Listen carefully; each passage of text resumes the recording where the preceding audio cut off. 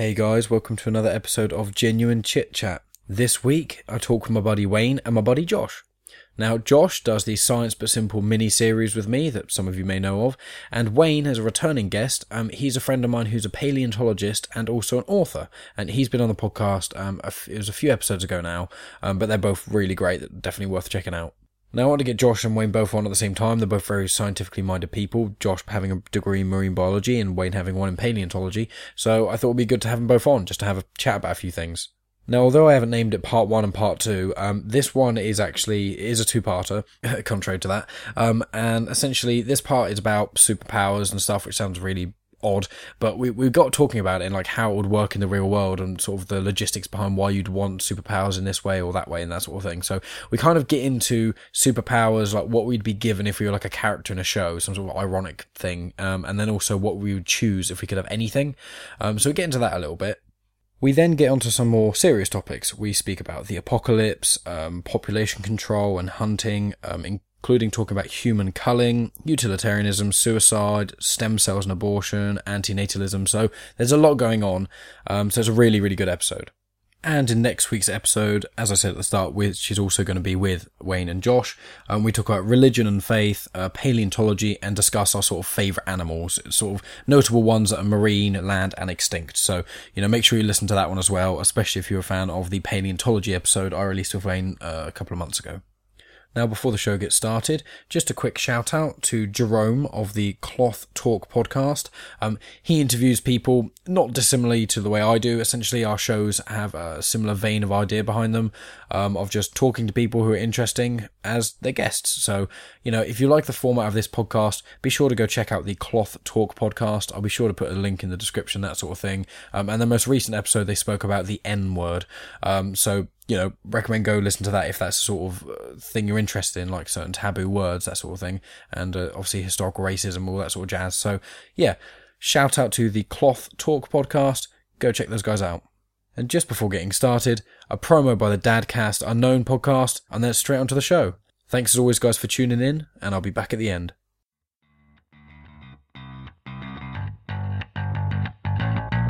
Hi, my name's Ian.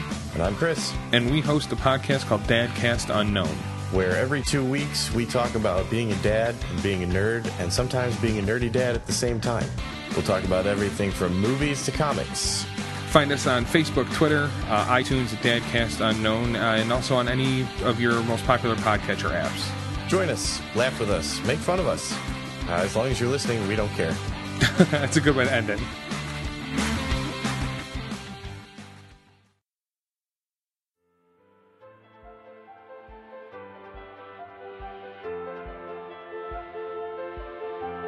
Welcome to Genuine Chit Chat, where we have honest conversations with interesting people. And I'm your host, Mike Burton.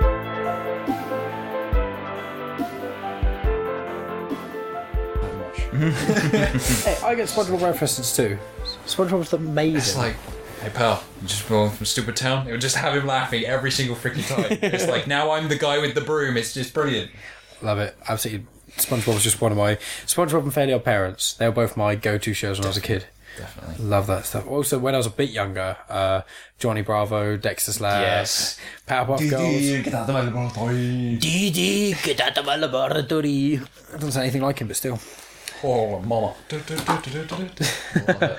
Yeah, Johnny Bravo was king. Freaking Ed and Eddie as well. Oh, the yes. Insanely large gobstoppers, just amazing. That was such a good show. It's just, your sister's called Double D. There's a sex reference in there. Boom. It's brilliant. It's so good. Love Double D, Eddie, and Ed. I loved Ed. I love chickens, Eddie. Swing your pants down. Oh, God. So inbred, it's ridiculous, but... It's pretty funny, and it's when it's like when they go into his house, like, what are you doing, man? And he's like eating his whole bed, and it's like, what's going on? It just never gets brought up ever again. You're like, what? It's a very strange but fantastic show. Yeah. Every character is so weird. Mm-hmm. Plank. just there was that one episode where like, he went missing, wasn't it? Something, and it ended up. It was a weird thing where he kind of was self-aware almost, because it was like loads of weird stuff was happening, and they're like, "Oh, Johnny just keeps doing it." And then one time something happened, Johnny was like, "Hey guys," and what's Plank doing? It's like, wait, that wasn't you. It's like, of course it's not me, it's Plank. It's like, wait, what? And it's like, so is Plank actually alive? Like, that's the important questions we have. I have a paleontologist on the podcast and a marine biologist, and we talk about Ed and Eddie. Yeah. But anyway, I've already started recording, so I figured as much. You do that. Yeah, it's the podcasting way now, right? It makes it less. Well, I wouldn't say awkward necessarily, but it's just a bit less, cut through the let's everyone stop conversation so I can talk. But as you have stopped the conversation, now I can talk. Another episode of Genuine Chit Chat. I'll have probably spoken about it in the intro. So here we are, Wayne and Josh. I do want to talk about animals and stuff because that's what we were talking about, but I'll come back to that because I actually want to talk about that superhero conversation we were having because I think that was hilarious, and that's where I kind of want to start, and we'll get onto the animal sort of stuff in a bit. But Josh, when we were sat here chatting and stuff, and I was setting up, you asked the question of, there you go, you can give it to you. So two kind of, I guess in a way they're kind of like questions that would feel quite benign, but I think they carry quite a lot of in terms of probing people about what they think about themselves, as well as what they think they'd like to be, almost in that way. It's a fact of the superpower that you think that you would have, as you are. Almost given. Yeah. It's almost like if you're written in a story, like anime is a good example. If you're written into a story, you have some sort of, maybe even ironic sort of thing that's to do with your personality or person. You go for a weird radioactive incident and then you get this, compared to if you had absolute choice over anything, what would you choose? Yeah. And then the second question is what you would actively choose if you were I don't know, you're presented with a selection of superpowers at the beginning of something and I want that one. Yeah, exactly. Well, there we go. Why don't you shoot us off with your... Also, I was going to say as well, when we were talking about it, I was trying to think of it in trying to be a bit realistic about it in if today, now, we got this power, what the implications would be. For example, we could use, if you could go invisible, for example, then you would have to be kind of low-key about it, because if anyone found out, then eventually the army, or the government rather, will probably try and get a hold of you in some way, because then they'd want to use the DNA or whatever to find out if they can make the soldiers invisible, blah blah blah blah blah. So if you want to shoot off with your one, then if you want to do the one you'd be given as a character. Given as a character, I'm going to change my mind from what I think I was thinking earlier, because earlier I was thinking about how I'm much more of a thinking person. I'm I'm very slim. And I was thinking more about something not on the scale of X-Men Charles Xavier, but some sort of mental thing. Right. But retroactively, I think I actually think about my nature in terms of what I like, what I've done for my degree and all that sort of thing. I'd probably say water breathing. Okay. So maybe not actively having gills, but being able to still breathe in water. Is a good one. Or you could create potentially a bubble. Indefinite holding your breath or something like that. Yeah, you could even have a bubble that you somehow you exhale when you're underwater, somehow a lot of oxygen in some way of you've got this weird little bubble thing around your mouth, so when you breathe in and out you're somehow getting enough oxygen sort of thing. That'd be quite... That's right. Even then, just being able to look, gills. You grow gills. There's that guy in X-Men First Class. He's the one who's adaptive. Darwin. Yeah, that's it. He called himself Darwin. Yeah. I actually just felt that wouldn't even be a bad thing. That sort of thing. My prevalence for biology and general evolution, that would probably suit me quite well, to be honest. Yeah, well, just a pretense, because people may not... actually, I'd have said it in the intro, but just to reiterate, obviously you've got a degree in marine biology, and Wayne's got a degree in paleontology, so they're kind of similar vein to a degree. They have similarities in their fields. To some degree, biology based. Yeah, it's about living beings, isn't it? It's not none of them are specifically physics. No longer living beings. Well, science joke. So you think that would be your one then, the sort of breathing underwater / adaptive? Yeah, the adaptives. I think now that you've mentioned that, Darwin in X-Men First Class, the whole I feel I wouldn't take it to the point of where he can adapt to very much anything, but in terms of natural adaptations like the growth of gills, or be able to make my skin scaly and waterproof or something like that sort of thing, rather than actually being able to almost turn yourself to stone to try and defend against something, but much more in terms of animalistic adaptation. Okay, that's cool. What about you, Wayne? What would if it was given to you as a character? If it was given to me, it would probably be something like the Flash, so super speed, because the one commodity that we don't have enough of is time. But you see through the Flash series that he goes back and freaking there's so many time paradoxes and all these different kinds of things, and you've got like the butterfly effect, all this kind of stuff. So there's loads of stuff like hindering you, like going back in time and all this stuff. But if you have super speed, you can vibrate your cells at the point where they can get to absolute zero. So you could actually like prevent yourself from aging, even though probably like the first layer of molecules around you would just be like solid, you know, they'd just be in a fixed state of absolute zero, which obviously they wouldn't interact with anything. But you know, in a sense, you'd be distant from everything, but you'd get so much done. Like everything that you'd normally take a whole day to do, you'd just be able to do it in like 10 minutes. Yeah, that's good, because obviously one of the things as well is that you're obviously an author because you've been on the podcast before, but you've just you basically finalised your, is it your fourth book now? Third. I always get them confused because you were telling me details of a fourth book, but you've got like 14 ideas or something. You've got 2 published, 2 that are in the pipeline, 1 that's pretty close to being done, and then another like 8 to 12 that are like in the air as well. So you having more time makes a lot of sense. I think my one would be one of 2, which are basically very similar vein that I spoke, or both at once, why not?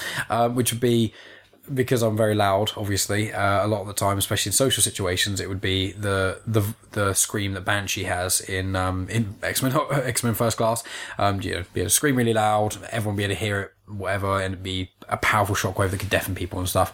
But then also, the other thing which would be the mental communication, like telepathy communication. So I could talk to anyone on the planet, and they could hear me, and I could hear them. Just kind of tune in to that sort of thing. Because there's that character in Fairy Tale, isn't there, Josh? Warren. Warren, yeah, him. Yeah, although he does have the.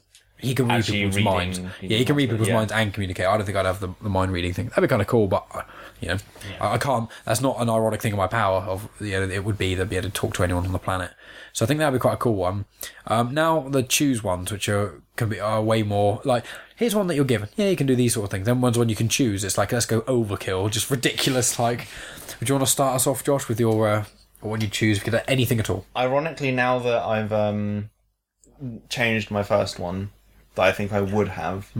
The second one actually kind of leads on from it quite well, in the fact that I'd probably go for something that would be complete free form shapeshifting. Yeah. Like, I could just say, I don't know, to just keep what we said before, I want to go swimming.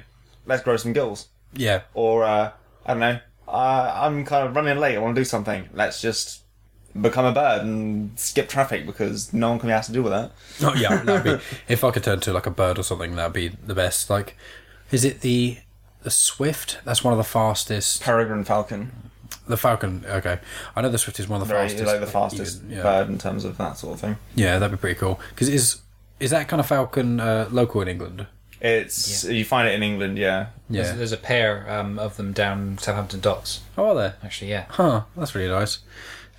Okay, so and you would obviously, when we were speaking about that whole the being able to shapeshift thing, would you be like, what was it that you said about the mantis shrimp, Wayne? Yeah, it's what was it? It claps its claws together and it sends like a shock wave to basically it paralyzes its prey just through concussion. But the heat exchange of clapping its claws together is either equal to or greater than the temperature of the sun. Like in that split second of it clapping, it's like the friction caused is like an infinitely like to the point where the little pocket of water, there's like bubbles that appear, and it's like there's no air being produced. It's just from the temperature there for the mantis shrimp, it's rapidly boiling that small pocket of water just in front of what they're doing, which is like a huge amount of expansion of that gas. It's like. Yeah, I see. Imagine having that as the human equivalent of that. You just do that. It'd be like clapping and creating a concussion grenade. It'd just be like, wow, that's insane. Just clear a room. Mantis shrimp man, or mantis shrimp boy. Yeah, like I talked about something in terms of if you could do like almost a perfect copy of something, but you had to have like almost like a genetic blueprint for it. Like if you rubbed your finger on someone's toothbrush or something, and then you say, I have their like DNA fingerprints, so I can now basically become a perfect copy of them. Yeah, and we were talking about how because we've discussed this before the podcast a bit, and we were talking about like the idea of even one step further than that, because I brought up the idea of, I think it's naked mole rats, they can't get cancer. And it was like, if you could somehow understand it to such a level where anything that you got the sort of DNA blueprint of, you could extract parts from each of them. So you could be like, okay, I've got the skin, like pigments of, naked mole rat, or some sort of thing, biology in me that is the thing that makes mole rats not get cancer, would be that. That would definitely have, that aspect of it would definitely have to come with being able to interact and get that, like, genetic blueprint out of. Yeah, definitely could just But randomly do just that. Being able to just, it's, I don't know, I want to be 5 inches taller today and become taller. It's like, it's just really, it sounds petty, but just like in terms of what I'm trying to explain, is that I've basically complete control over my own physical form. It'd be so much easier. Like, you wouldn't necessarily have to exercise anymore. You just be like, I can just treat. That'd be easy. That'd be a lot easier, and you could obviously live a lot longer if you don't have to spend money on haircuts and worry about like cutting nails, like just generally self-maintenance. Yeah. No, don't need to bother with any of that. I'd save so much time. And there's also, excuse me, and what so I think what the other thing I was going to say was, which was aging, because there's certain animals that live a lot longer than humans, isn't there? I think there's still there's going to be certain things that you can't change, and I think in terms of being human, still aging would just be a thing.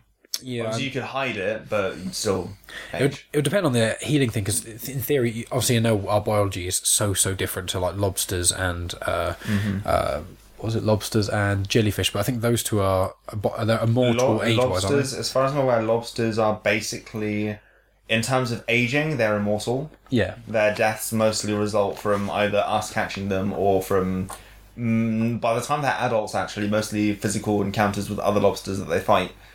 There's not much that actually predates on fully grown lobsters. Yeah. And then jellyfish have a thing where they'll get into that adult form, and then they can basically de-age and just revert back into their polyp form, Right. and then become adult again, and they just like flip back and forward. Wow. Okay. It's really weird. I don't know how they do it. But. Yeah, that's pretty crazy.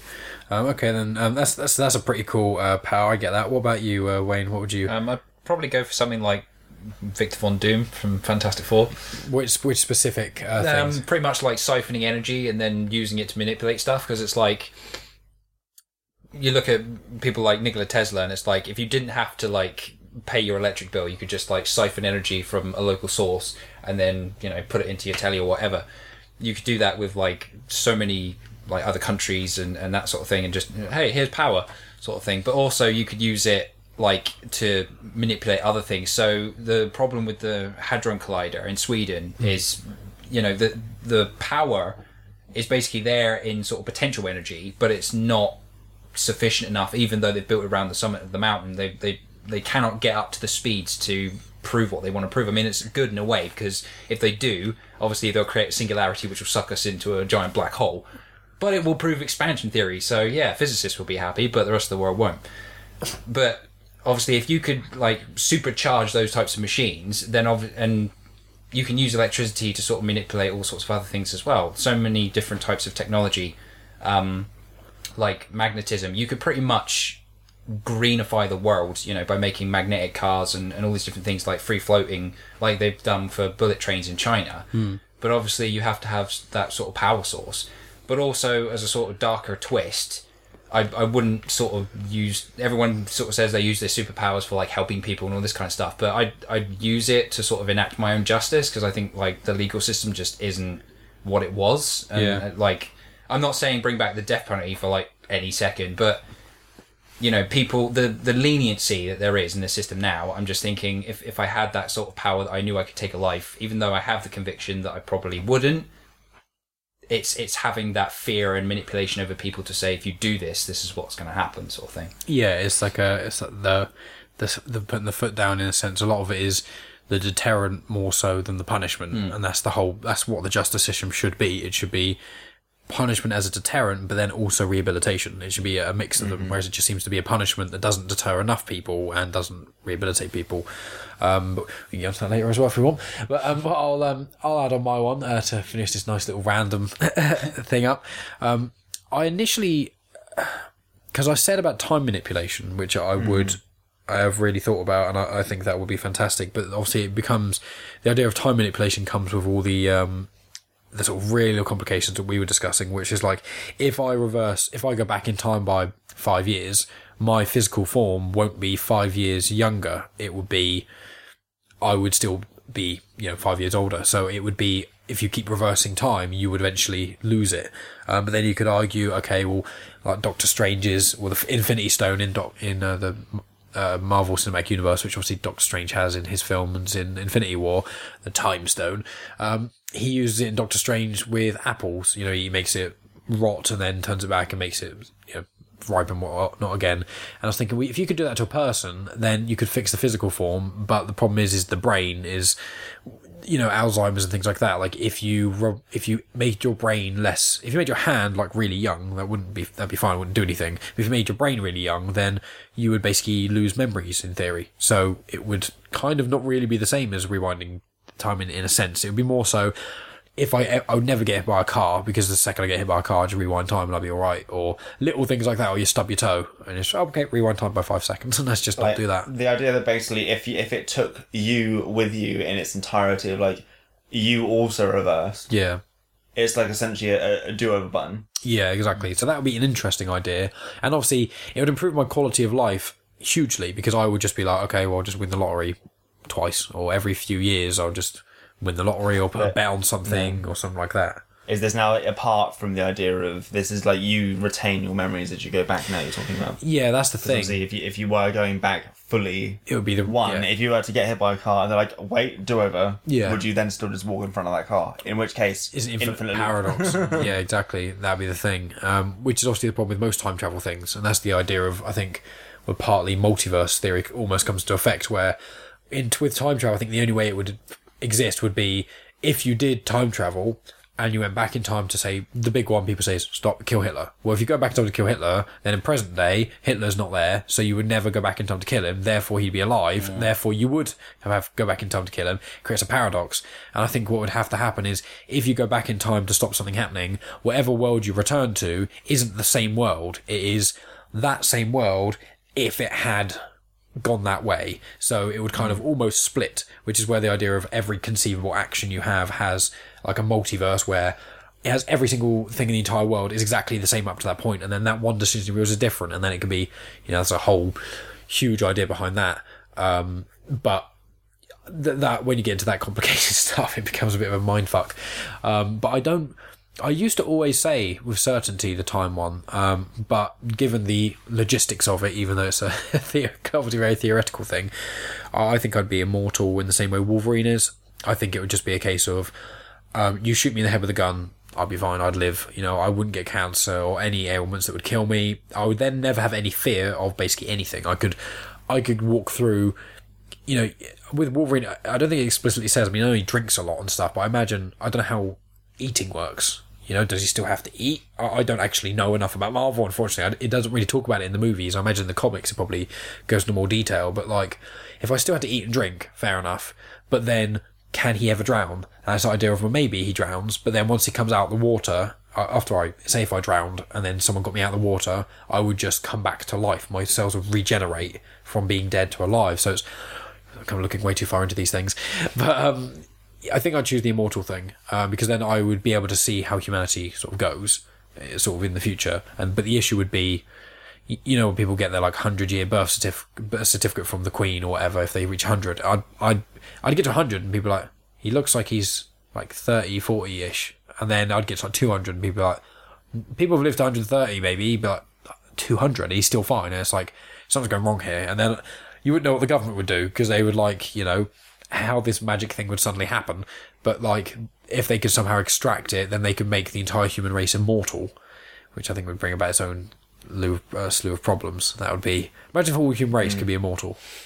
That'd be pretty cool. What that would do, I think it'd be cool, but the problem is you'd want to stop people having kids, because you've got to think, like, it's basically overpopulation's already happening, going, where I think it was only in the 1850s or something like that, there was only about 1 billion people or 2 billion. There was very, very, very few people only like a couple hundred years ago. And like, if you got rid of people actually dying, because I think you may know better than me, Josh. Is it like I don't know if you even know, I'm just putting you on the spot. The death to life ratio at the moment is like 1.2 I don't know. There's basically, if you're looking at death rate and birth rates, there's definitely more births per second than there are deaths per second. It was something like that, because I remember seeing it online, and it's like, well, if you got rid of that, then immediately it would basically, the acceleration would be horrendous. The idea from what I know from in terms of like terminology and stuff, something called fertility rates, which is number of children per mother, which is to say basically if every female has, I believe it's 2.8 children. That sounds weird, but bear with me. Essentially, within like 3, maybe 4 generations, the population stabilizes perfectly. And it's 2.8 to say basically that every 5th family, every 5th woman has 3 children. Yeah. And then that helps to account essentially for infant mortality and all that sort of thing. Yeah. People that don't live on to reproduce. Yeah. So you end up with you end up with that. Okay, well the population is now at this, and it'll just basically like bit, up and down around that point. Yeah. So you end up with a stable population size, right, which I think is, to be honest, what we need right now. Yeah. Sort of like China's one-child policy, but globally enhanced. In a sense, Yes, and not as draconian. Yeah, it'd be a lot more. I've said this in the past of just maybe, with certain exceptions, with like child benefit, for example, you get child benefit on one kid, then the second kid you get a slightly reduced one, and then the third kid you get reduced, then none after that. But if you have twins or octuplets, if you have another kid and you were saying, I'm only going to have my third kid, and then you end up having twins as the third kid, then you'd get this, for the third and fourth kid, you'd get the same child benefit for both, so you'd actually get an additional one. I think that would make sense. There's a reason why that hasn't happened yet. I don't know. No, choose one, the other one dies. Just chuck that one. I am joking completely, just to cover my back. I think that would that'll probably help curb it a little bit. But there are some theories I've heard about it, which is it's something like when populations. I don't know if this. I hope this isn't anything you just said, because I had to check my phone for something, so I missed some of what you said, Josh, because I'm a terrible podcast host. With what they think, obviously, population goes up and up and up, and it does get to a point where it can't go any higher. So I think that I heard about people saying, well, it's not that it can't, but I think people are saying when it gets to about 13 billion or something in the next few decades, it's basically going to peak. And it's because, especially I think the internet's helped a lot, is because people know about it so much, it will be a case of, okay, there are actually too many people, and maybe the government will start putting things in, maybe they won't, but there's the global sort of conscious consensus of we don't need that many more kids anymore. There's way too many already. There's way too many people. But then there's that argument as well, which is when you have people who are generally a lot poorer, they often have a lot more kids. That's been a correlation that I've seen as well. So if we could sort out sort of the global economy and have the Western world not have such huge austerity, then it could be that could balance things out as well. Or even subconsciously, depending on how deep you want to dive, if you think about the whole human race as a global consciousness to a degree, where even you look throughout history, generally speaking, murder and rape, there's been times in history where it hasn't been necessarily universally condemned. Obviously Genghis Khan, those sorts of things as well, especially. But generally speaking, those things, even throughout religious texts, have been don't murder, don't rape. There's a few things that are consistent that people all kind of agree on. And I wonder if there's a universal consciousness to like a really, really subconscious level where like our base, because we will have that kind of base gene thing of generally you want to reproduce. And obviously people that don't want to reproduce don't have kids. So the genes that make you not want to reproduce don't get passed on. So, and the people who have genes that make them want to reproduce make more people who want to reproduce. So it becomes a thing like that. So maybe if it became 13 billion or however many billion people, it would get to a point where, okay, we as humans don't need to overpopulate as much because we're killing ourselves. But then animals don't do that. You have like animals in the wild, which is why we've had to do, which is why there's a certain degree of hunting, which I agree with if it's in the right way and not like, let's send some dogs out and hunt foxes and rip them to shreds. It's more kill them in a humane way, a certain amount. People have to pay for tags, and the tags go towards conservation of the animals. Because one thing I realised that I don't think I mentioned on the podcast before, because I was talking to Dom about hunting actually, is it came up on the Joe Rogan podcast, and I hadn't thought about this. People say hunting's really bad, and obviously if you just look at it without delving too deep and explaining all the sort of different things it could be, it does sound you're just slaughtering animals for no reason. But if you look at nature, the way animals actually die naturally is absolutely horrendous. Like disease, starvation, literally like bears and wolves. I think wolves kill things and often eat from the anus first. Yeah. And bears don't even kill you before they start eating. They will literally swat you, and if you're just on the floor not moving, they will start eating you. Like, it doesn't matter where they choose, they'll just start eating you. You'll be alive for hours. Obviously, you can bleed out depending where they start getting you. I'd like to make the point about saying about how, the animals, if they die naturally, are going to die in a horrific way. But then if they're dying in a horrific way, that is the course of natural selection of removing the things that are not beneficial to the gene pool outside and removing them from the gene pool. Whereas hunting, people are going to go for the big ones and the tough ones and the strong ones because they're the trophies. And I think that's part of the problem. True. It's However, removal of the good genes from the gene pool. and I agree with you there. That is a good point. However, there is also the idea that depending on what kind of hunting we're talking about, because if you talk about the kind of hunting I like the idea of is there's miles and miles and miles and miles and miles of woodland area. You can just go in there and try and get one.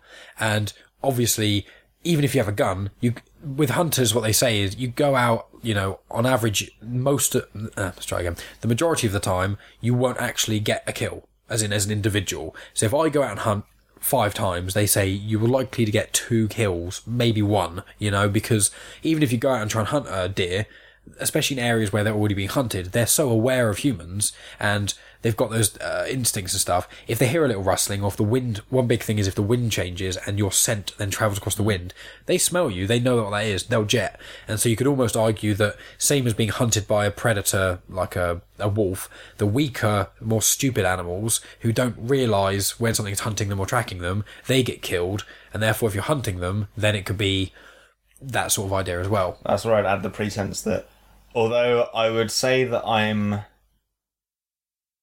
against sport hunting. Yeah. And trophy hunting. Yeah.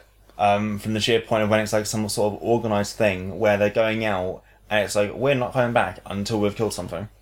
Like that I inherently disagree with. Right. But the idea of going out, and if it's for a reason, like either one, you're like, I'm going to go hunt, let's say in the woods for deer. If I get a deer, I'm gonna butcher it up, eat it, use it for that's a big meals part and of it, I everything. agree. Like actual use stuff. Or say for example, elephants in Africa, they do need every now and again some population control. They need to be culled because if they're not, then they start just basically destroying all the vegetation and nothing else can survive, and they'll end up eventually both in other populations and their own collapsing. So there is a balance and argument to be had there.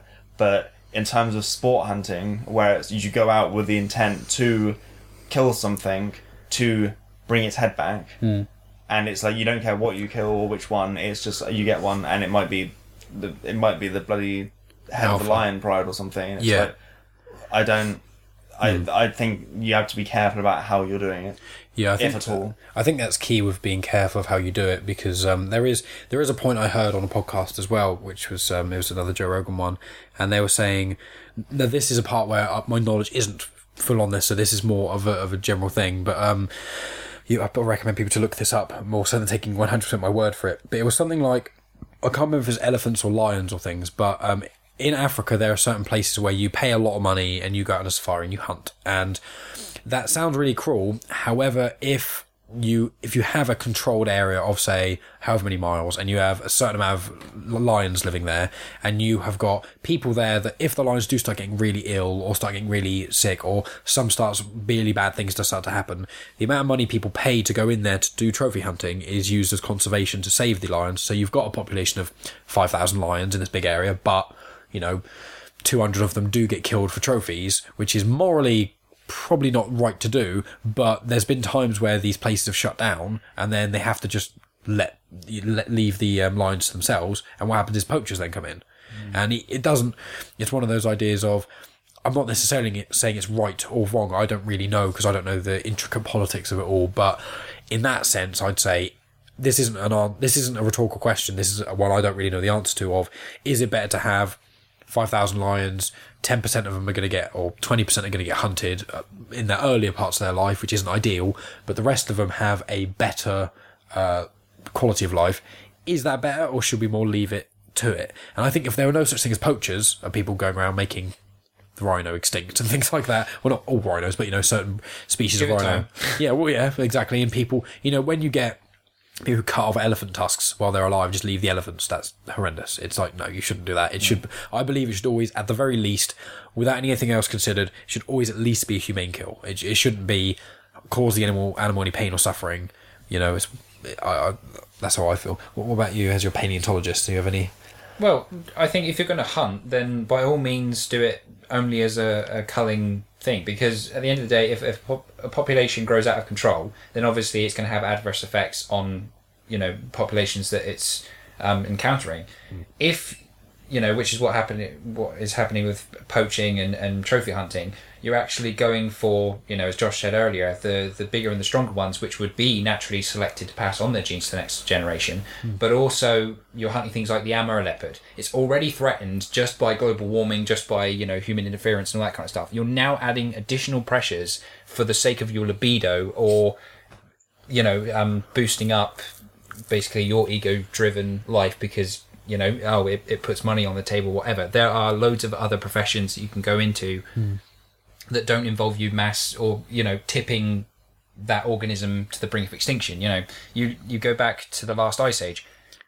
Woolly mammoths, you could argue that they were driven to extinction by global climate. But if it wasn't due to overhunting by, primitive man, Homo sapiens and Neanderthals, they wouldn't have been driven to the brink of extinction. We probably would just about have seen them in our lifetime. So we probably would have seen them, I don't know, early 1900s. By that, they would have gone extinct, like the dodo or the great auk or something like that. But if you're going to hunt, then, you pick a species which is doing overly well, and you have to take a universal opinion. And I know this is going to sound really dark and twisted, but if you're going to cull animals, then you have to include humans in that. Because That's at the end of the a very day, interesting thing. We are all animals, and there is no social hierarchy as far as natural selection is concerned. The same processes, even though we have screwed them to the point where we're now in control of natural selection, we're not fully in control. Control is an illusion. So natural selection is still trying to figure out a way to keep us under control, and it will do. We'll have a mass extinction event, or the population will become so high, as you mentioned before, it will get to a peak. Because if you think about it, not just from the terms of moral conviction or social conviction, but just resources itself, you think of a fire will escalate to a certain point. Once it runs out of fuel source, then it just extinguishes itself. Just the same as the population. If you run out of food or water or electricity, something that sustains life, there's going to be a point where people will just die because of lack of resources, and you'll end up with what I'd say a reboot population, which would be a couple of 100,000 people, which would then have to start the whole process again. I would agree with the fact that I'm very dead set on the fact that if anything is going to end the human species, it's going to be something that we've done to ourselves. Yeah, almost certainly. I mean, there's not only the idea of bioweapons, nuclear war, also, as you say, overpopulation, and it's loads of things. But I think, as you said earlier, slightly on your point, Wayne, which was one thing a lot of people think, for example, is I know that one of the arguments for cancer, it seems like it's happening more. A lot of people say it's not necessarily. We have more equipment to detect it more. But there's the other argument, which is it could be happening more because some people argue that there's diseases coming out that in a sense, the Earth, which is a lot of people view as a superorganism, is basically. It's almost like we're a virus. We're killing it. So more natural disasters happen, as you say, Wayne, with we're caused by global warming and climate change, that sort of thing, which can obviously tips the balance of things, makes natural disasters happen and kill people. But also disease can become more rife and things, and super diseases, like some of the diseases that are antibiotic resistant and those sorts of things. And these are evolving and adapting almost not necessarily because there's some sort of controlling deity necessarily. I'm not saying there is or isn't, but the idea of this conscious of the planet Earth, it's just the balance. It's just there are too many, so it balances out and makes them less. And eventually there's going to be I'm not saying it'd be a good thing, but there could be some sort of huge super plague or something like that, which has happened before. There's been the bubonic plague. There's been numerous times. I mean, I think it was a thing where at one point the human species was estimated to go down to only a few thousand people. 8,000 people. That's you're the expert. So with it was the 12th ice age. They reckon it was caused by a meteorite impact. They've measured a uridium level, but that doesn't prove anything. But they reckon it shrunk the human population. I say human, it was Homo habilis, so it was 2 steps before Homo sapiens. Right. But it shrunk the population worldwide down to about 8,000 individuals. Oh, wow, okay. So Yeah, so that sort of thing can happen. And, we like to think that because we're almost running our own...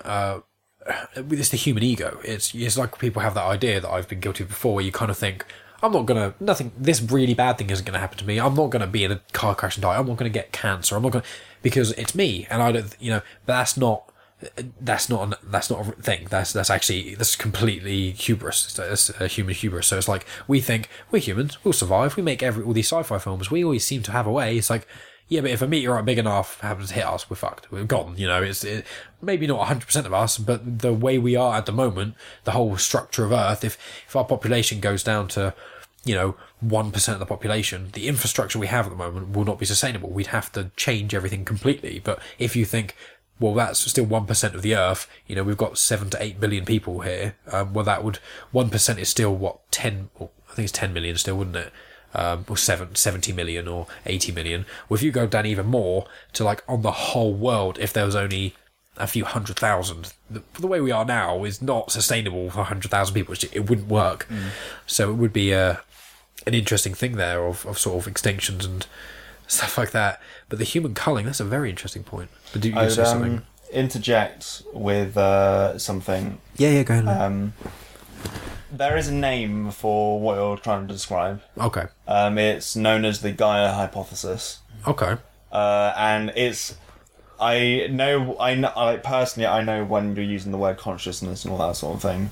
But I think it's key to underpin it with the idea that it's not something that is, happening with intent. Yeah. It's throwback plug for the previous Science But Simple. Oh, yeah. We talked about the negative and positive feedback systems. Yes. Yeah. And that it is a network of all these positive and negative changes and things that basically self-regulate by just the nature of all their interactions. Yeah. Which keeps a stable system. And what humans are doing is basically throwing that whole regulatory system out of whack to the point where we're going to get to a point where changes happen that mean that we as a species can no longer exist. Yeah. And we'll be purged. And then it'll think, all this stuff's no longer happening anymore. It won't think, but at that point, our influence on the system is gone. So the negative feedback stuff will pull it back to that central point again. Yeah. And then from that, obviously, comes if we say an example, let's say tomorrow the resources start going out, all humans starve, or almost all humans starve in 100 years, for example. Well, what would happen is then there's obviously the vacuum almost, but all the other animals that are still living among us and things like that, not just domestic pets, but also obviously a lot of the animals in the forest lands nearby that we've destroyed a lot of their environment, their habitats to make human stuff. Well, when we're gone, eventually, plants will, it didn't need to be metaphorical. They will grow over stuff. It will expand. You see it in a lot of films. I Am Legend's one that I think is probably the best example of famous films I've seen where it happens, where New York, eventually, you live for years and years, the grasslands from certain areas on it, people's gardens, or even the sort of bigger national reserves and national parks, stuff will just overgrow without something. And then it will eventually create more of a untouched human habitat, like a habitat that humans haven't touched. And therefore, you'll have this huge spike in certain populations, and then it will, as you say, the feedback systems will come in to change it all and stuff. So yeah, when I say consciousness, I don't necessarily mean it in a hippie, because I assume you mean it was called the Gaia thing, because Gaia hypothesis, because of Gaia's name of Mother Earth, isn't it? Yeah. So that's the link of, there's that argument of maybe there is a universal consciousness, or maybe there isn't. But either way, there is something which makes it balance. So it's but it's it's balance not it's not a sentient. Yeah, exactly. I don't believe a network of things. Yeah, I don't believe the Earth is sentient. I want to clarify that. Yeah. Not at all. But it's quite interesting to think of it like a human is a superorganism in the sense, because we've got so many bacteria inside us affecting us. Our gut biomes have got millions and millions, if not more. And then you've got the skin flora's got so many, and every part of us has got so much bacteria creating what we are. Yeah, that's an interesting point. And just say that the human body is a habitat. Yeah, and you think of that, and it's like, oh, that sounds weird, but it just is. Yeah, 100%. Yeah, so it's a very your idea of human culling, though, Wayne, is very controversial, but it's very interesting in thought. I mean, Do I even know you anymore? That's the question. you've changed since school. It would out of interest. You don't have to. If you just have a vague idea of it, it could be a possibility. But if either of you two would implement it, how would one go about it? In a sense, would you do it based on? Would you do a random thing? Like, have you seen the new Avengers film? Yeah. Yeah. Just minor spoilers for people of the Avengers film, but you probably would have seen it by now if you're really that into it. But that idea of Thanos wants to kill everyone, but random. He doesn't want to choose the dumbest or the weakest. He wants 100% half of the population of the universe gone by pure random. So you get some of the smartest minds, but some of the dumbest minds, some of the nicest, some of the most horrible. Just everyone completely random, click, gone. Would you, if you had to, say, for some reason the human race, everyone would die, or you had to kill a certain amount of people, would you do it on a more random basis, or would you do it Systematically? Yeah, and if you have to go into ridiculous detail, I don't want people thinking you're going to start cleansing people, but like, you know what I mean? Yeah, But like, racial purity and all that. yeah, exactly. Hit the second. God forbid.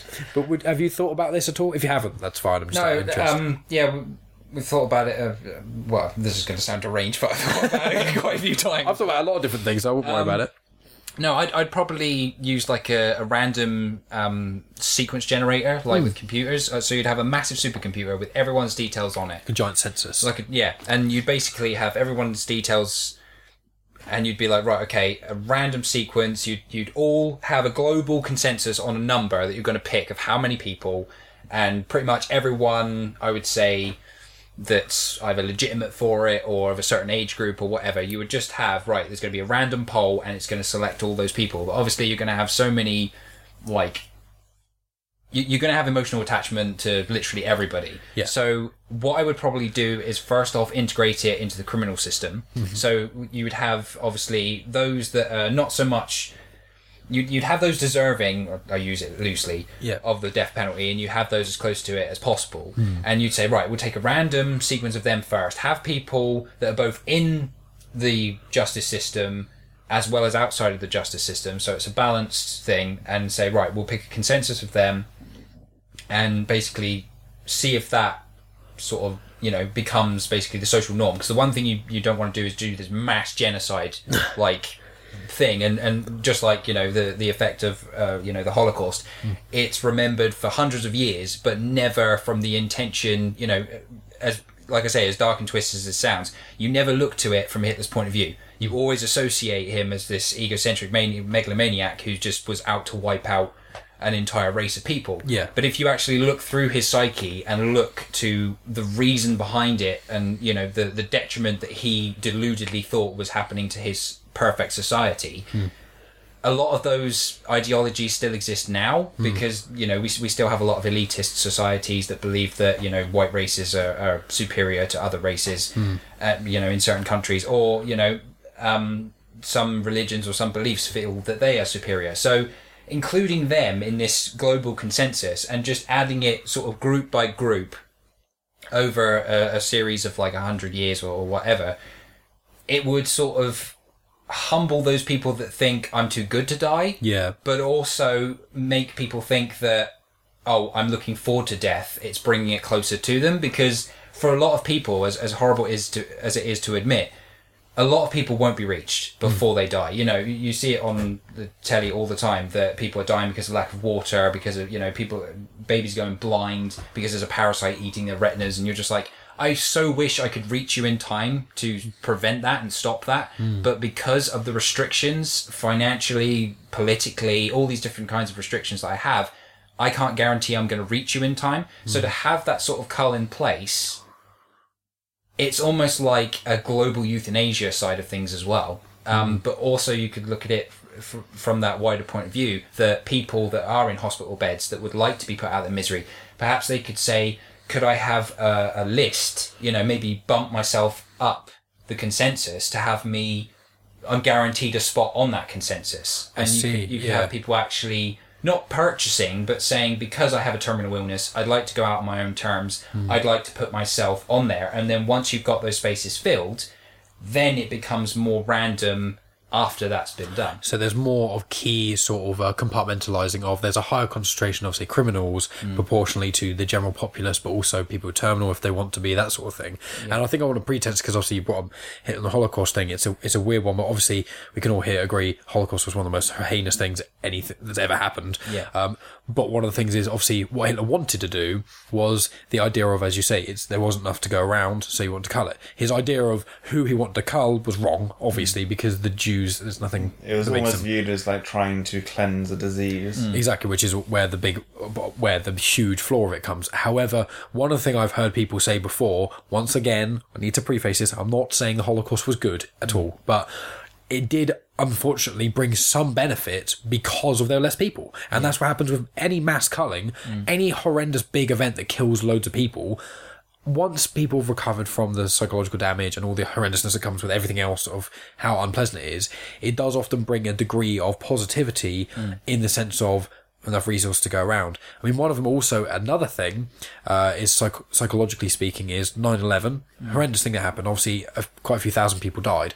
That was horrendous. But a lot of people say in New York, for years and years afterwards, the community was so much tighter that I think crime statistics actually show crime went down for several years afterwards, because people were nicer to each other, because there was a more that community caring about your neighbour aspect of it.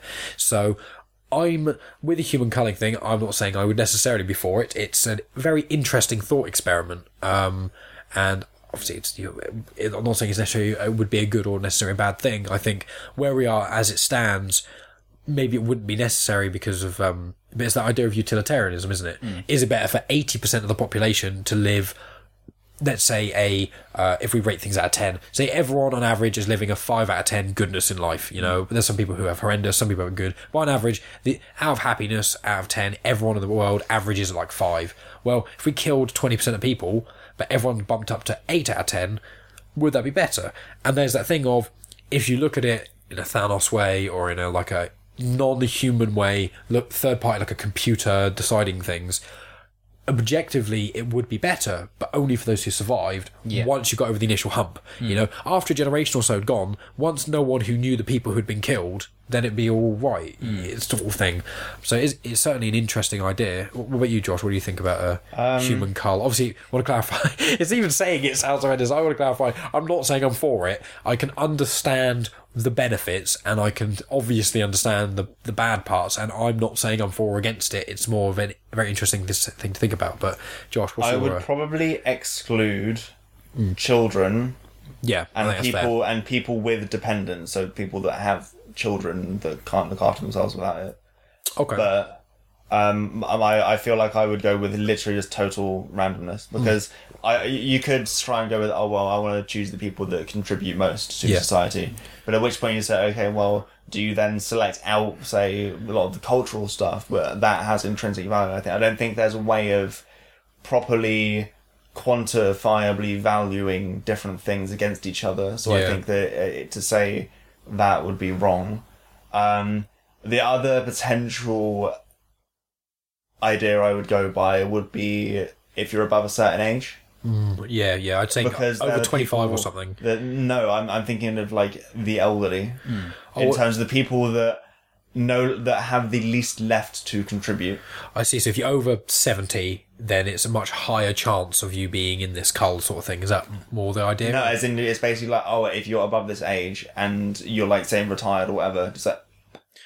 That's a fair enough point. I mean, there's that, I can't remember if it's in a film or a book or something, but maybe I'm imagining it, but an idea of when you get over the age of like 80 or something, everyone goes to this one nation, this one island, and you go there and you have 6 months of living. It's like a hospice almost, but you live you kind of do whatever you've always wanted. You're treated like a king almost for 6 months, but then at the end of the 6 months, you've got to that age, it's time for you to go to benefit everyone else. It's a really interesting idea, actually. I feel like in terms of choosing that option, in terms of if you're like killing the most elderly because they have the least left to contribute, I feel it does raise the question of, well, if people have contributed all their lives and then as soon as they stop contributing, it's like, nope, no more time left for you. I feel that's really... I don't like that idea, but in terms of like trying to think about how to organise this population, if you were to do human population control, how would you do it? I feel like in terms of increasing the, like, as you say, the utilitarian aspect of the amount of good that people can do. Once people get to a certain point, they can no longer constructively contribute. Yeah. And also it means that if we did the idea of, hypothetically, I was like, let's Mike Burton and Wayne Telford and Josh Murray, we're all going to do a coalition and then start the human cull. But obviously, if I got to 80 or something, I mean, a lot of people I talk to our age, a lot of friends, in fact, Callum, I think, and Kieran both said they don't even want to get to 80 because they go, once you get to that sort of age, even if you're really healthy, you get to a point where you just can't continue to be healthy. It's like you can keep doing exercises till you're an old age and you can keep doing jogging or exercise, eating healthy, but it gets to a point where if you're exercising regularly, you increase your chances of, say, a heart attack and lots of other joint issues and that sort of thing, but you reduce your chances of, say, cancer and sort of other things, but it still increases your chance of other things killing you. If you're 85 and you're jogging every day, you're probably less likely to die of certain cancers that are to do with certain almost, I don't know all the details, so I'm not even going to say words that are going to be stupid, but you know what I mean. But it does increase your chances of a heart attack. So it's like, well, once you get past 80 something, I'd probably say you've only got a certain amount of time left. And if you also don't exercise at all, well, then it will accelerate anyway. At the same time, I'd rather much have a heart attack and be gone than to have cancer for 3 years and go out in agony. Yeah, exactly. You know, I think. I agree there. Honestly, to not move on to a slightly different topic. That's what it's all about. On the same vein. Tangentially speaking, let's go. The idea of legalizing euthanasia for people, I 100%. think, is. I don't even know why there's debate, really. Yeah, I 100% agree with you. Like, you know? It's not about saying, it's one of those things where people will be against it, but it's like, if someone chooses to do this, that does not affect you in any way. Like, it's what has not it got just to do choosing, like, tomorrow you go, I want to die, and go, it's not like in Futurama, the suicide booth. That's the complete wrong way of doing it. You have all pathways and legislation and things to make sure, people with terminal illnesses, all that sort of thing. Like, there is a due course and process to go through. But the idea of not allowing somebody to go out on their own terms when they're basically in, like, they have been given a death sentence anyway. 100%. I just don't. Which that idea of also, none of us chose to be born. We choose to continue to live, but there are some people who have, I think Scroobius Pip says it, who's another podcaster and a rapper that I really like. He actually was one of the ones that got me into podcasting, actually. He was saying he would like to, when he gets to 60 or 70 or something, just die then, just euthanasia or whatever, because he's like, he doesn't necessarily want to live forever, and he doesn't want this. He doesn't, and also the pain of dying and going on your own, as Josh was saying, like, you want to go off on your own terms, and it's people, you shouldn't. Scroobius Pip had a very close friend of his who killed himself as well, which obviously suicide is a horrendous thing that ravages our society, especially for young males our sort of age. And it's like, well, some people, whether or not you say there's an issue with their brain and that it's just they don't have enough serotonin, anything like that, or if it's just some people just don't want to live anymore. Some people live, they live 30 years on this earth, and they've done all the good things that everyone enjoys. They've played video games, gone to the cinema, gone to the zoo, had sex, done drugs, everything, and they're like, I've tried it all, relatively speaking, and none of it is as enjoyable as the unpleasantry of the effort of having to live is. Because it is a lot of effort to live, isn't it? I mean, having to feed yourself, hygiene, food, care about social sort of standings where a lot of anxiety and stuff comes from, as well as bills and finances, world politics, having to, even in social situations where you have to know certain things about either what's going on in the world or know about media, all these sorts of pressures and stuff. Some people are fine with that. Most people generally seem to be, but a lot of people just think, and that's far too much effort. I would rather be in this infinite abyssal sleep where I'm not in pain or not. And my idea is everyone's going to die eventually. So for me personally, I haven't been so depressed I want to kill myself. So I want to clarify that before saying this, but for me personally, I would say, even if I'm in loads of pain, I will just ride it out to the end because I'm going to die anyway. However, obviously a lot of people don't have that mindset, and it should be, if you want to kill yourself, it shouldn't be like a Futurama suicide booth, 25 cents in a booth, you're gone without a few seconds notice, because people will get drunk and have moments of weakness, or they may not want to actually do that in 99% of their life, but they have a moment where they do and they do it. It should be, okay, you talk to a psychologist, psychiatrist, whatever, you get evaluation, you speak to all your family, your friend, everyone, and everyone around you, you have to have a system of, okay, if you want to kill yourself for 2 years and you go to an appointment with a psychiatrist, every month, and then the last year it's every couple of weeks you see them, and you're still like, and you try all these things they tell you to try. You try changing your diet, you try maybe some antidepressants, you try changing your lifestyle, all sorts of things, and you're like, I just don't want to live anymore. We shouldn't force you to. If it gets to that point, it's unfortunate for the family who care about you, and you really don't. The family members are like, I want you to live because I don't want to live without you. But at the end of the day, you can't make that decision for someone. And it's not like no one kills themselves now anyway. If I want to kill myself that bad anyway, I could just go do it. But if I have to do it myself, it's not going to be as pleasant as euthanasia, or even if everyone wanted to kill themselves, you go live in this little resort for, a few months. And if you're really old, you live there for 6 months, then you die. Or if you're young or like our sort of age and you're depressed, live there for 3 months. You get a review, or you get a review every couple of weeks. And if you're living this air quotes perfect life, and you still want to go, then the last however many months was really pleasant, really enjoyable. You get to say goodbye to everyone the way you want to, and then you get nicely euthanized, no pain, no problem. Rather than, some of the people ODing or hanging yourself or jumping off buildings, and not to mention the thing of, I think me and Tom discussed this before, where suicide if you jump in front of a train, it's an easy, quick way to go, but it really. This sounds really sensitive, but inconveniences everyone else's day. Like, not to be an asshole, but if you jump in front of a train, you could severely psychologically damage the driver of the train. If you are at a train station, you watch someone kill themselves, they hit the front of a train, they splat everywhere, that's going to mess you up. And people shouldn't have to go to those lengths if they actually want to end it, but you should give them the help they need. So it's a very interesting idea of human culling. If you guys have anything to add to that, because I just went off on one. Something you said that's reminded me of something else. When you said about none of us have chosen to be born, reminded me of people I'm aware of that are so-called antenatal. Okay, which I think I've discussed with you at some point before. Yeah, I recognise the name. Essentially, people that they're not like aggressive about it. It's like, these are my personal views. It's not like everyone must be like this. Yeah. But people that take the moral standpoint of like complete utilitarianism, the fact that if I produce a child, I cannot guarantee that child would not experience suffering.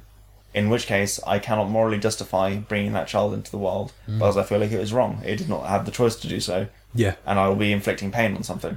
Yeah. By bringing it into the world. 100%. And it's like, I understand that viewpoint. And people that choose not to procreate. Yeah, and you can either adopt or think like in fact Molly, who obviously you guys both know from school when she was on the podcast, I can't remember if she just said it in the podcast or out of the podcast, but she said she's likely with her boyfriend, she doesn't want to actually necessarily have kids, but she does want to adopt or foster, because she, in her opinion, she thinks, well, either, I can't remember if she said this part specifically, but this is part of the idea of like, if I use me for an example, so it's not talking about someone else, but me, I do want to have kids one day, but I could say, well, I don't want a kid of my own because I don't want to give a kid asthma, hay fever, allergies, and because of the line of cancer in my family, maybe not bring a kid into the world because I don't want to make them suffer, as you say. So maybe I will want to foster or adopt or anything like that. And there's nothing wrong with that. And antinatalism being, I don't think anyone should really have kids. If you do, I'm not going to stop you or do anything malicious, but in opinion, I think it's better imagine if for like 10 years, just people didn't really have kids. Like, I know obviously it's kind of maybe not fair to people who are 28 or a woman who's 28, for example, she does want a kid at some point, but she maybe wants it in 3 years' time, and then you say, you have to have it now or in 10 years. Maybe she wouldn't have that time, but that's another thought experiment, which would be quite cool. Imagine if we could just see Earth, and we had this weird thing where you can like, I think it's been done in Futurama actually, where it's like a what-if machine, where you go, what if we just, we prepared everyone for it. We gave everyone, say, right, 5 years, you've got the deadline, okay? In 5 years' time, at this point, mass infertility bomb, almost. No, everyone's infertile for 10 years. And then afterwards, everyone gets fertile again. That'd be a really interesting thing to do. Or another thing I thought of, which is I wish the world was almost more like this. Wouldn't it be great if everyone's just infertile, and then you have to take a pill to make yourself fertile?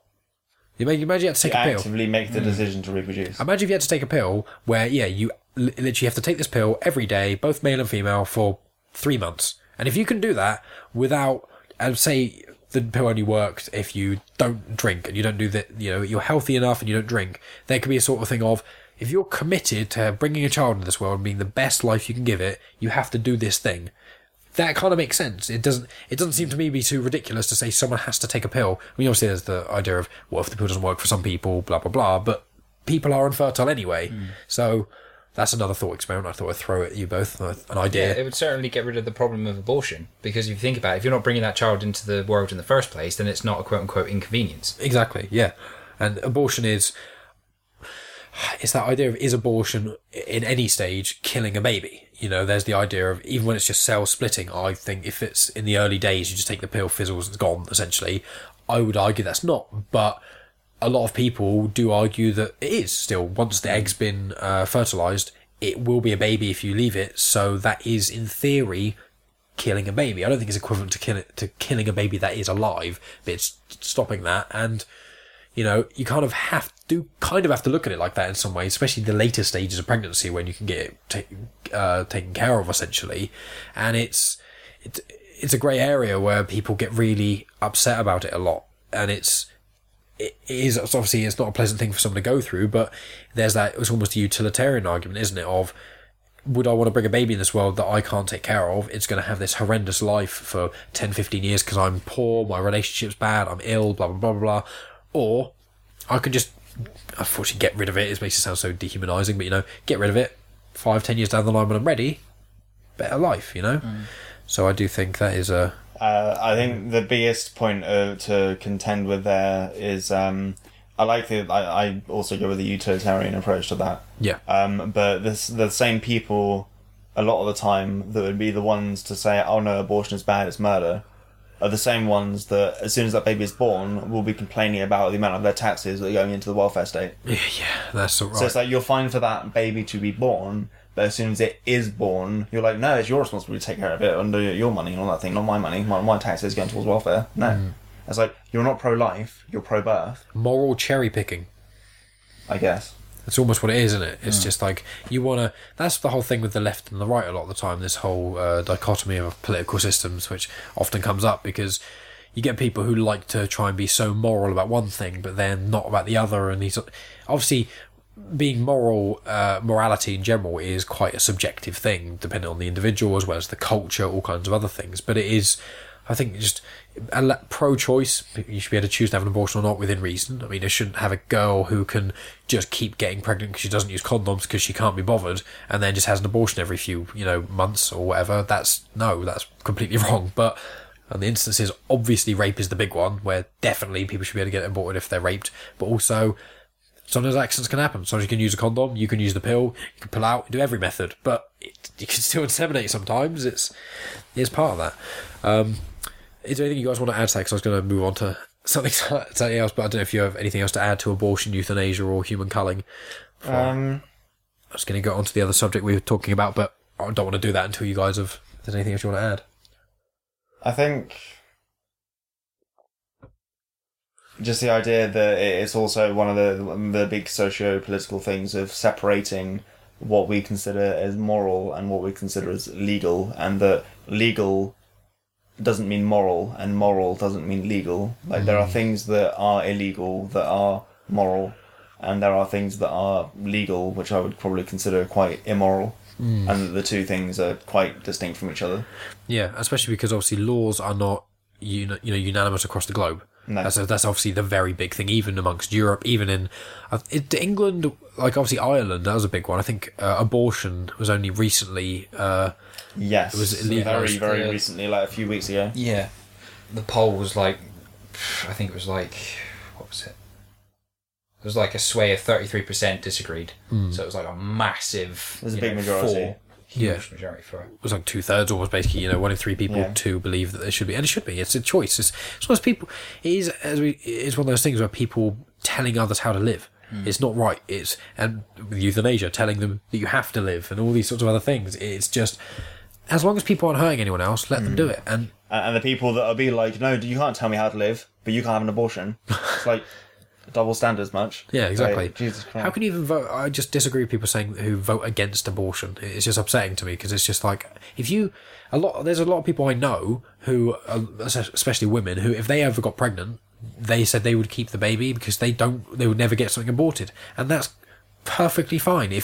if you're 19, I know people who they said they wouldn't, who've had kids when they were 19. They said they wouldn't have chosen to have a child at 19, but they believe that in their personal view that an abortion is not a morally right thing to do in their own life. They've got nothing, they completely understand someone else doing it, but they personally would never want to. And that's what pro-choice is. If you believe that way, and if you are a religious individual who believes it is killing a baby, or you aren't religious and you just think it's not the morally right thing to do, perfect, you don't have to do it. You have the choice. If you get pregnant at a young age or any reason, you can have it. But people who don't want that, or that it's a detriment to them, there's even in, like, with Ireland, it was things like, one of the big arguments was obviously, as parent, I think the only time you were allowed to have an abortion, I think, was if the mother was going to die, if the baby was going to kill them if they were going to be born.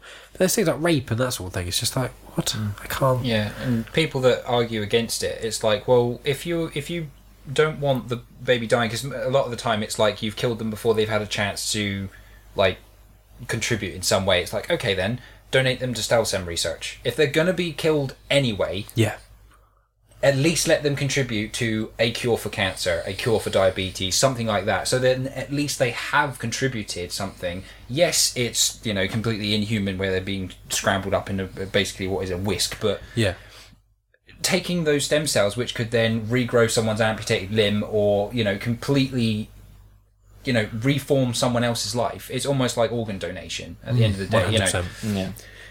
So it's like if you are sacrificing a baby which is otherwise an inconvenience, well then give someone else a chance to survive. Someone who's desperately waiting for a liver transplant, which isn't going to come. It's like, well, we have the cells, we can grow one in like a few days and get it into you from your own cells. So there's not going to be any issue of your body not recognizing it or anything like that. We can grow it from your cells with the use of this, fetus that was otherwise unwanted. Exactly. It's all about using, and that's what I kind of think about with the hunting element of it, which is why I'm not as for trophy hunting unless the conservation element outweighs it if there's population issues, but obviously we'll discuss that. But with hunting, with deer hunting and things like that, you're going to kill the population, okay, but when you kill them, take as much meat as you can, feed, like Joe Rogan often does, feed your family, then you don't have to buy from the store, then there's no factory farming, and other stuff, like you can give the bone or the this or the that to either, like, you can give it to animal places where they'll just blend it all up and feed to animals, which is completely fine for them. There's all kinds of things you can do. It's about not wasting. And that's where the thing I agree with you in, and completely with the abortion thing, is if this person's going to have an abortion anyway, why just, air quotes, bin the baby thing if it can be used for something? It should always be, we should not be wasting as much, And that's the end of the podcast. Thanks as always for tuning in, guys. As I said at the start, next week it will be another podcast with Josh and Wayne. And if that audio sounded like it cut off a little bit, it's because we did have the conversation in one go. I just felt that it was... that the first half of the conversation and the second half of the conversation did differ quite a nice amount, and I didn't want to sort of have it as a part 1, part 2 situation, whereas some of the other podcasts I've done, like the ones with Justina, for example, it was very much part 1 and part 2 due to the sort of the flow of the conversation and there not being such cemented sort of splittings between them. Sounds weird. It'll make more sense when you listen to the next one. Maybe you won't agree with me. If you don't, let me know. And as I said at the start of the podcast, Wayne has been a guest on 2 other episodes of Genuine Chit Chat. Episode 16 called Be the Beacon of Hope, where he spoke about his books, as well as sort of the human condition, following your passions, good versus evil, that sort of thing. And episode 17, which is What is Paleontology, where Wayne gives like a general... I just basically talked to him about paleontology for an hour or so, because obviously I'm not that knowledgeable about it, so I thought I'd just ask a few questions that came to mind. Anyway, guys, thanks as always for tuning in. Just a reminder of the shout out for the Cloth Talk podcast. All the details on what are in the description. Hope you guys have a great week, and well, I'll talk to you next week.